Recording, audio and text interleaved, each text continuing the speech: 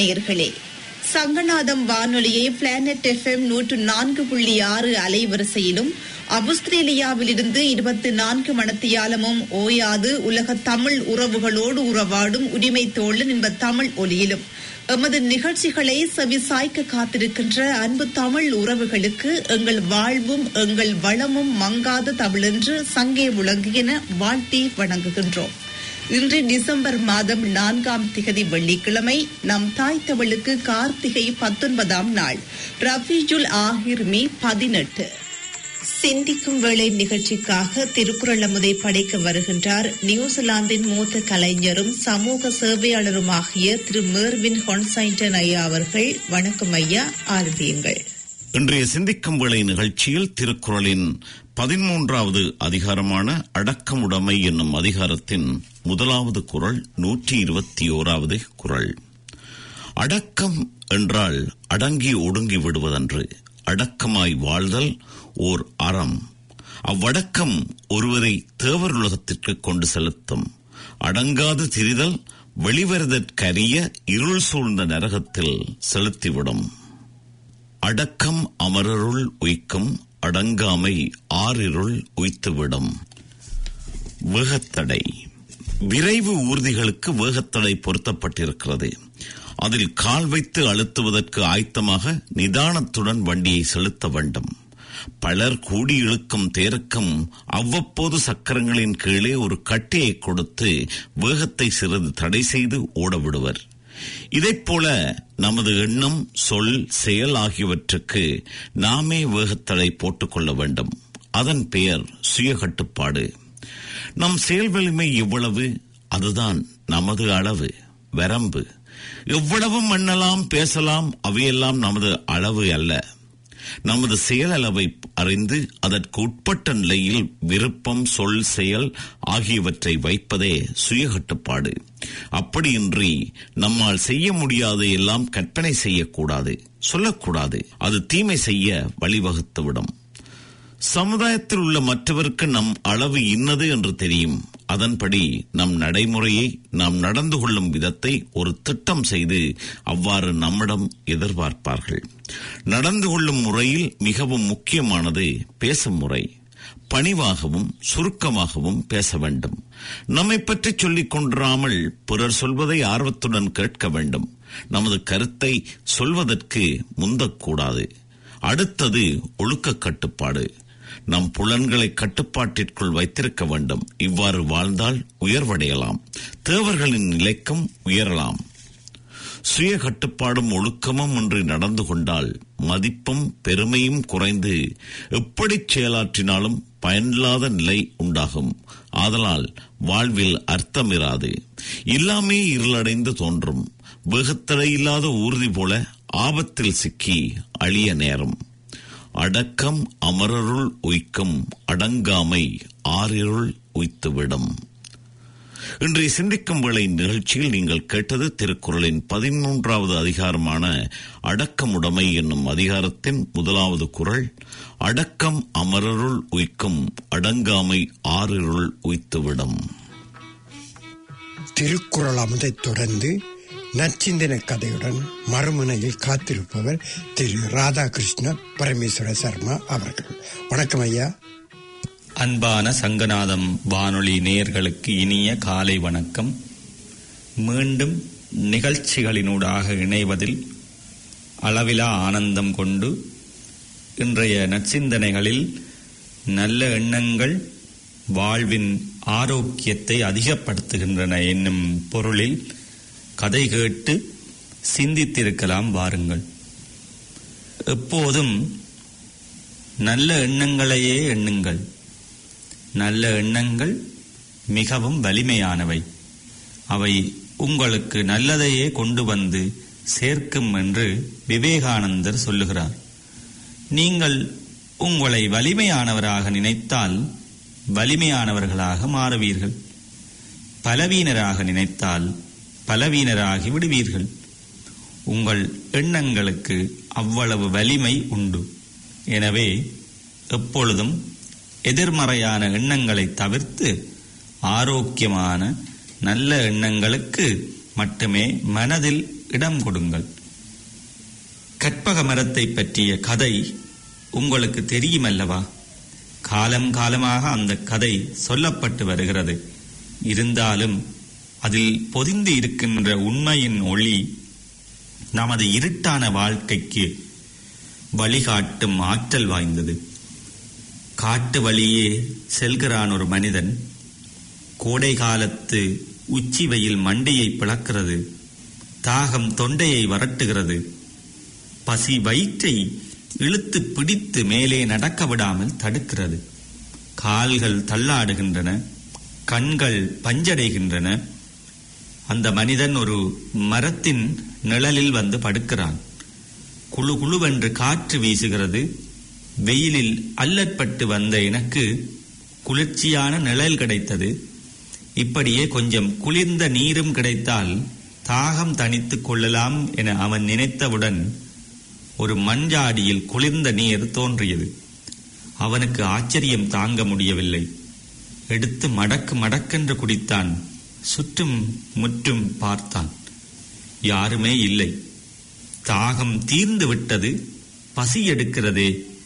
சுவையான பலகாரங்கள் கிடைத்தால் எத்தனை நன்றாக இருக்கும் என்று நினைத்தான். உடனே அவன் எதிரே பல தட்டுக்களில் சுவையான சூடான பலகாரங்கள் தோன்றின. மகிழ்ச்சியின் எல்லையில் மிதந்த அவன் பசியடங்கும் வரையில் அவற்றை புசித்தபின் தூங்குவதற்கு கட்டில், பஞ்சனை ஆகியவற்றை நினைத்தான். பெற்றுவிட்டான். இதற்கு காரணம் அவன் தங்கியிருந்தது நினைத்தவற்றை கொடுக்கவல்ல கற்பக மர நிழலில். இப்பொழுது அந்த மனிதனுக்கு பயம் வந்துவிட்டது. இது என்ன மந்திர மாயமாக இருக்கிறது? கேட்டதெல்லாம் கிடைக்கிறதே.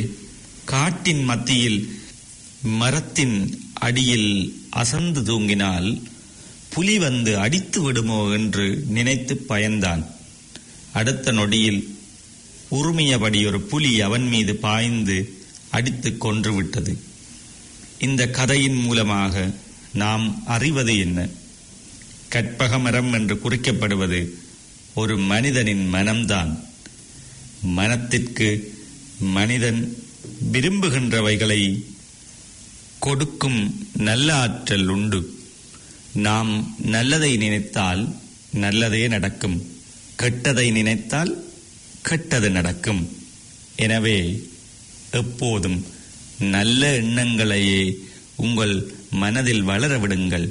நீங்கள் வாழ்வில் உயர்வது நிச்சயம். எந்த ஒரு விடயத்தையும் நல்லதாக பார்த்தால் நன்மை வரும், தீயதாக பார்த்தால் தீமை ஏற்படும். வெற்றி நோக்கோடு ஒரு செயலை அணுகினால் வெற்றி பெறும் வாய்ப்புகள் அதிகம் உண்டு. தோல்வி கண்ணோடு அச்செயலை செய்தால் தோல்வி நிச்சயம். எனவே உங்கள் எண்ணங்கள் உயர்ந்ததாக இருக்கட்டும், சுயநலமற்றதாக இருக்கட்டும், மற்றவர்களுக்கு பயன்படுவதாக இருக்கட்டும். அவை நிச்சயமாக உங்களை வாழ்வின் உச்சத்திற்கு உயர்த்திவிடும். நன்றி, வணக்கம். தொடர்வது சமூக அறிவித்தல்கள்.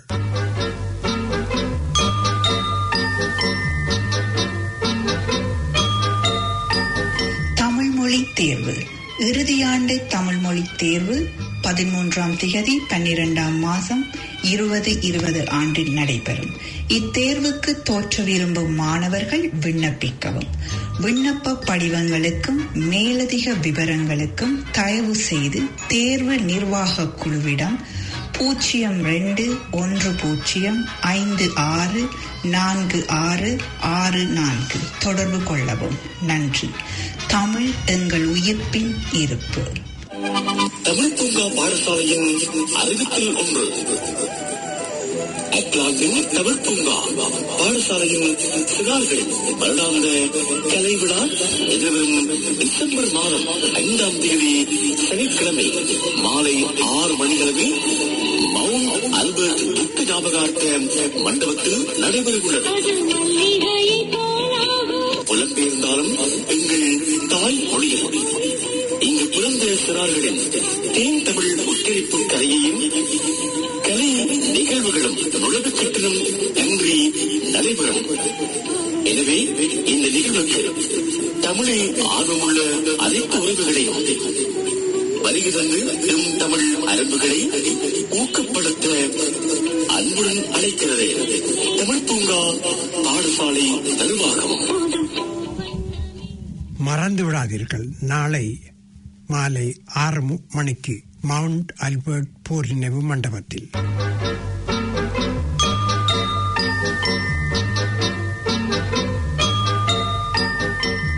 அன்பான எம் தமிழ் ஓக்லாந்து அன்பர்களே, கடந்த சனிக்கிழமை 28/11/2020 பிற்பகல் 5 முதல் 6 மணி வரை நியூசிலாந்து திருமுருகன் ஆலயத்தில் ஆரம்பமாகிய குளிநிலை கற்கைகள், சமய வகுப்புகள் திருப்புராணத்தை கருப்பொருளாக கொண்டிருந்தது. வந்தவர்களின் பாராட்டையும் பெற்றது. எனவே அடுத்து வரும் 13/12/2020 ஞாயிறன்று மாலை 4 மணி தொடக்கம் 5 மணி வரை நடைபெறவிருக்கும் வகுப்பிலும் சிவபுராணத்தை பற்றிய கலந்துரையாடலில் கேள்விகளும் அதன் விளக்கங்களும் இடம்பெறும். எனவே பங்கு பெற்ற விரும்புவோர் மேலதிக விவரங்களுக்கு திரு ராதாகிருஷ்ணன் சர்மா அவர்களை தொடர்பு கொள்ளவும். தொடர்பிலக்கம் 021-025-37-504. அன்பான சங்கநாத உறவுகளே, இன்றைய நிகழ்ச்சியின் முதற் கவிதையாக மனிதத்தை வாழவிடுங்கள் என்னும் தலைப்பில் தருகின்றார் ஆக்லாந்திலிருந்து கலாநிதி மரீனா இலியால் ஷாபி அவர்கள். வணக்கம், ஆரம்பிங்கள். ஒவ்வொரு புன்னகையிலும் ஒரு பூ பூக்கிறது. நகத்தை வெட்டி வீசுவது போல் கோபத்தை நறுக்கிவிட்டு முறிந்து போன உறவுகளை புதுப்பிக்கும் போதெல்லாம் ஒரு பூ பூக்கிறது. யாரோ ஒருவரின் கவலையில் எங்கள் கைக்குட்டை நனையும் போதும், இரகசிய கொடைகளில் கரங்கள் நீளும் போதும் ஒரு பூ பூக்கிறது. வதந்திகள் புதைக்கப்படும் போதும், வாய்மை வெல்லும் போதும் ஒரு பூ பூக்கிறது. ஓர் அசிங்கத்தை மறைத்துவிட்டு ஒருவரின் கண்ணியத்தை காப்பாற்றும் போதும் ஒரு பூ பூக்கிறது. சின்ன சின்ன மனிதாபிமான செயல்களால் பூமி சிலிர்க்கும் போதெல்லாம் ஒரு பூ பூக்கிறது. அதனால் மனிதத்தை வாழவிடுங்கள், உலகம் பூக்காடாக மாறட்டும். மனிதத்தை வாழவிடுங்கள், உலகம் பூக்காடாக மாறட்டும். யாவும் துணையாகுமே இனிதான், எல்லாம் இங்கே இனிதாகுமே நினைத்தால். மனிதா சிறுநெஞ்சிலே மனிதம் பூசாமலே எதை பேசி ஏதும் தீராதடா, உணர்ந்தே சிரிப்போ.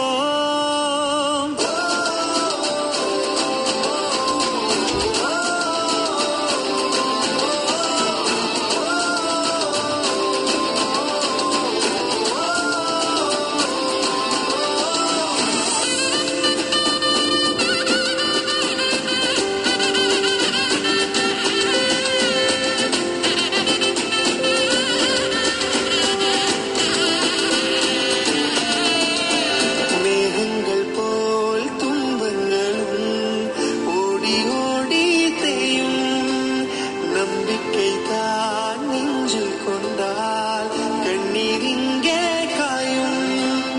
கைகள் கோர்க்க தேவையில்லை, மனங்கள் ஒன்று சேரட்டும். எண்ணங்கள் ஒன்றாக சேர்ந்தாலே தடைகள் உடையும். அடுத்து நாம் தரவிருப்பது பேசாப்பொருள். பேசா பொருள்.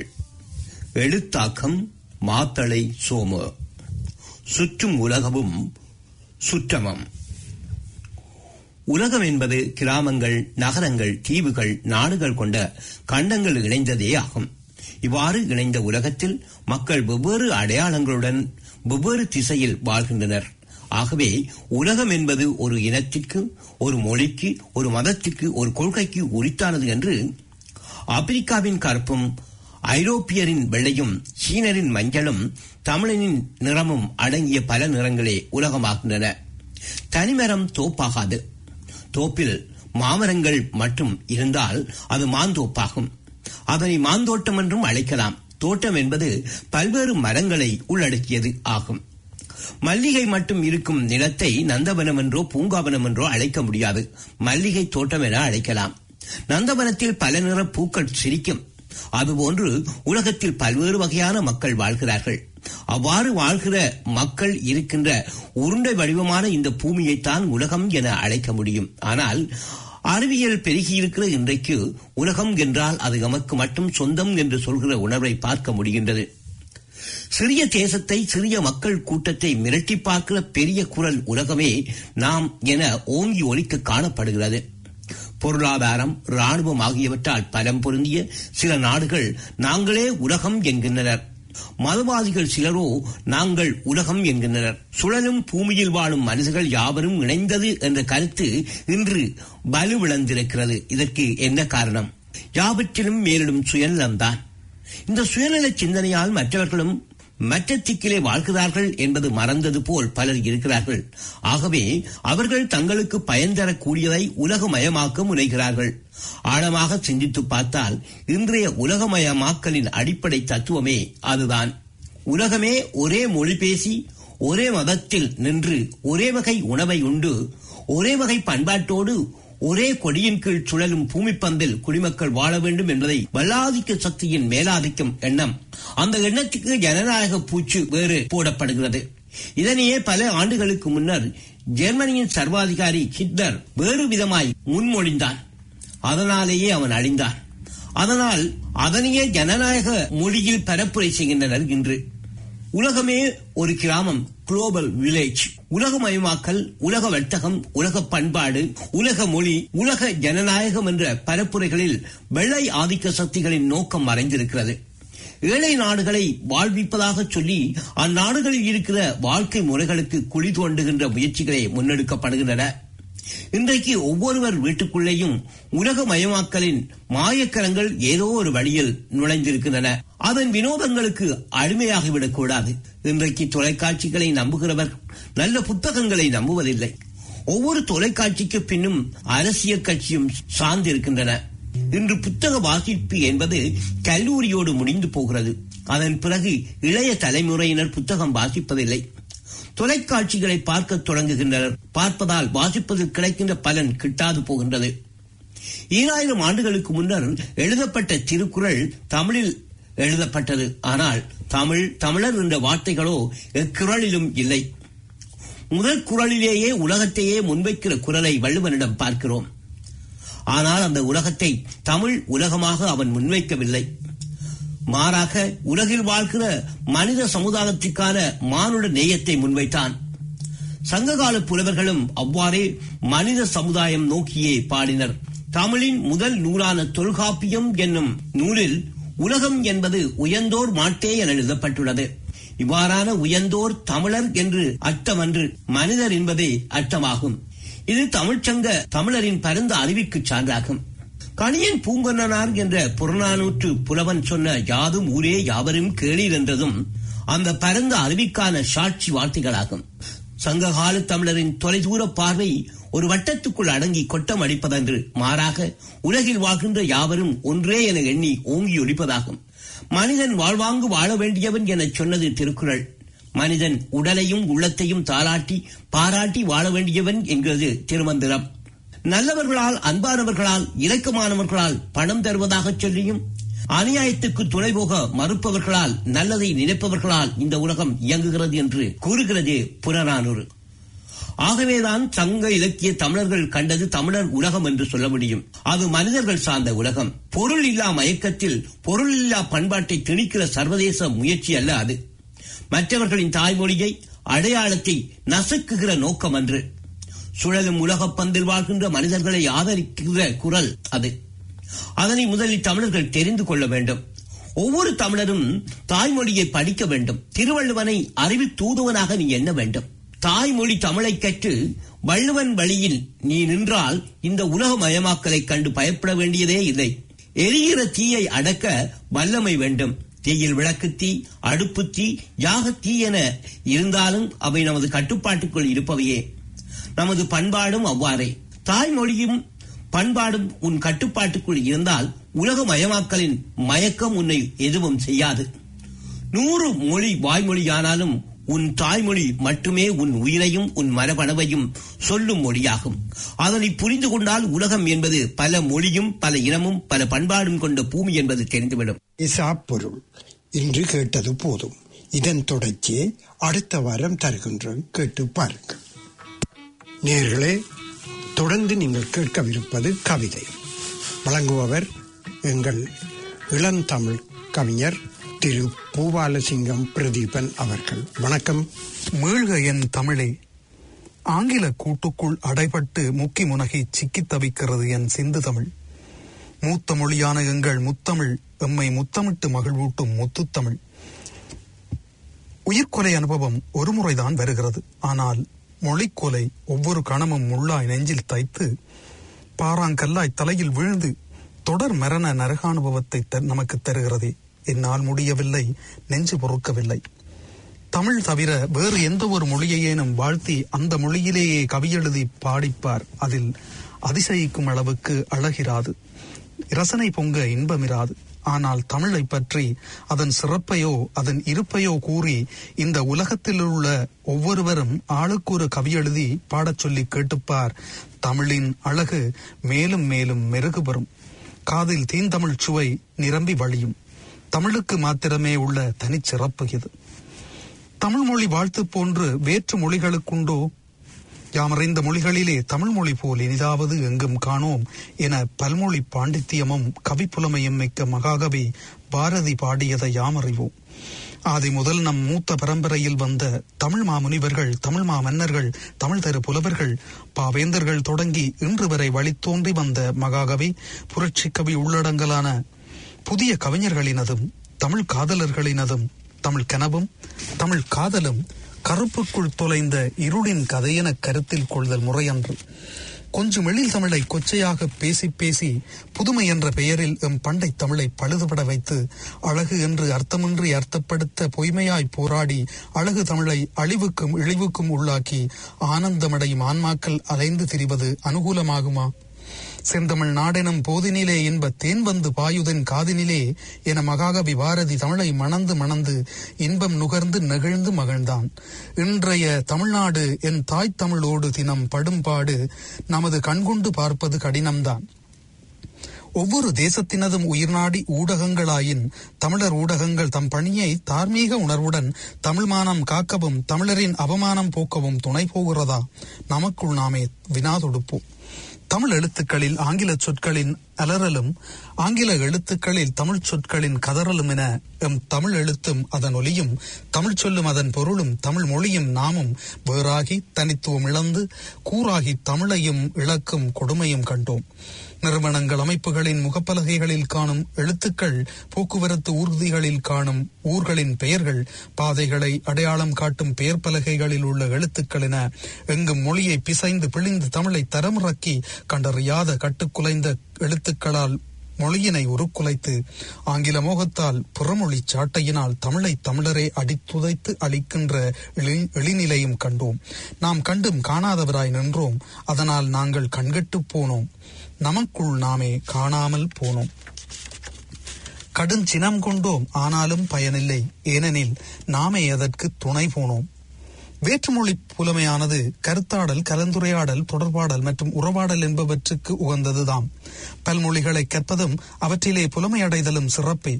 ஆனால் கற்றவை அனைத்தையும் கலப்படமாக்கலும் காலாவதியாக்கலும் கண்டனத்திற்குரியதை, தண்டனைக்கும் உரிய குற்றமே. ஆதலால் நாமே நம்மை கண்டித்து தண்டித்து மன்னித்து மீட்போம் நம் தமிழை. கேட்போம் அழகுத்தாய் மொழியை. பேச்சிலும் மூச்சிலும் விதைப்போம் எம் செம்மொழி எனும் செந்தமிழை. உலகத்து மொழிகள் அனைத்தையும் நன்றே கற்று கற்ற மொழிகளினூடாய் கொஞ்சம் எழில் தமிழை நெஞ்சு பல்லக்கில் ஏற்றி கண்டமெங்கும் காவி சென்று பார் முழுவதும் பரவச் செய்வோம். மிருகங்கள், பறவைகள், ஏனைய விலங்குகள் தத்தம் மொழிகளை ஒருபோதும் மாற்றமடைய விடாமல், திரிபுறச் செய்யாமல் சுத்தமாக, சுதந்திரமாக, சுகமாக பேசி தங்கள் உயர்ச்சியை தாமாய் தக்க வைத்துக் கொள்கின்றன. நாய் மியாவென்றும், பூனை வள்ளென்றும், கிளி காக்கா என்றும், காகம் கீக்கி என்றும் சத்தம் செய்வதில்லை. தங்கள் தனித்துவத்தை தன்னிச்சையாக தாமே கட்டி காக்கின்றன ஐந்தறிவு ஜீவன்கள். ஆறறிவுடைய ஆற்றல் மிகவுடைய மனிதகுலத்தின் ஆதிக்குடிகள் ஆன்மீகமும் மொழியும் தம் பூர்வீகமாக கொண்ட உயர் தமிழ் வழித்தோன்றல்கள் சுயமிழந்து பொலிவிழந்து போலி வாழ்க்கைக்குள் தாம் விழுந்து தமிழையும் வீழ்ச்சிக்குள்ளாக்கும் நிலை என்று. ஆதலால் இன்றைய தமிழ் மீழ்ச்சிக்காய் நாம் மேலெழுவோம். அருமை தமிழ் அம்மணமாய் அணுவணுவாய் செத்து பிழைப்பது போதும். நாங்கள் துகிலுரித்த எம் தமிழ்தாய்க்கு நாங்களே ஆடை அணிவிப்போம். அரை உரை நீக்கி அவளை அவமானத்தில் இருந்து விடுவிப்போம்.